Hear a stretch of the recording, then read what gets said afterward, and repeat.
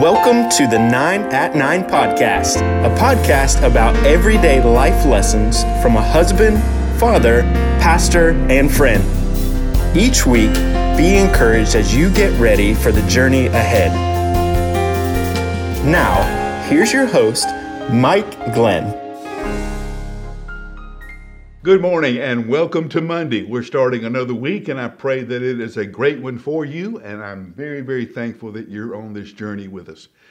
If you are like a lot of us, today your office is closed, or maybe you're even out of school because today is Martin Luther King Day. Now, I grew up in Alabama in the 60s and 70s. I followed a lot of Martin Luther King's life, saw most of it, lived out in front of me. And can remember the night that the news broke in that he'd been assassinated in Memphis, Tennessee. You know, a lot of us don't realize that the civil rights movement has its birth in the church. This wasn't a political idea. It wasn't an academic idea.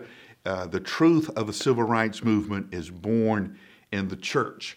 Now, I know you want to say there's a lot of different terms that we use: systematic racism, forget all of that.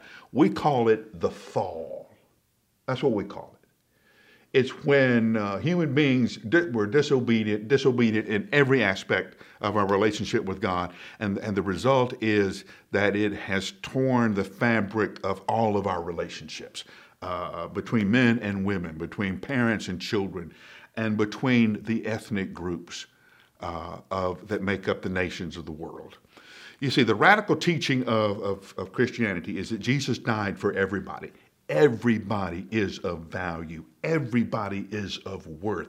Everybody has dignity because of the extraordinary price that Christ was willing to pay for us.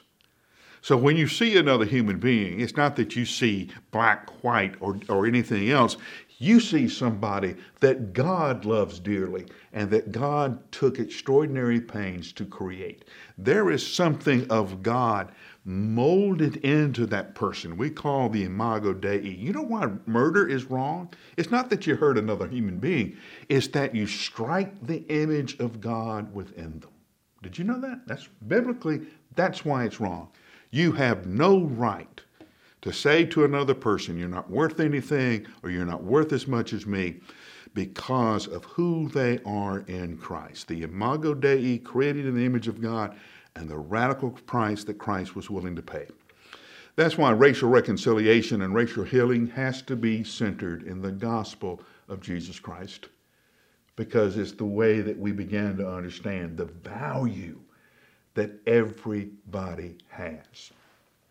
And one little part of that value is that everybody in their own uniqueness brings us a little piece of God that we don't have.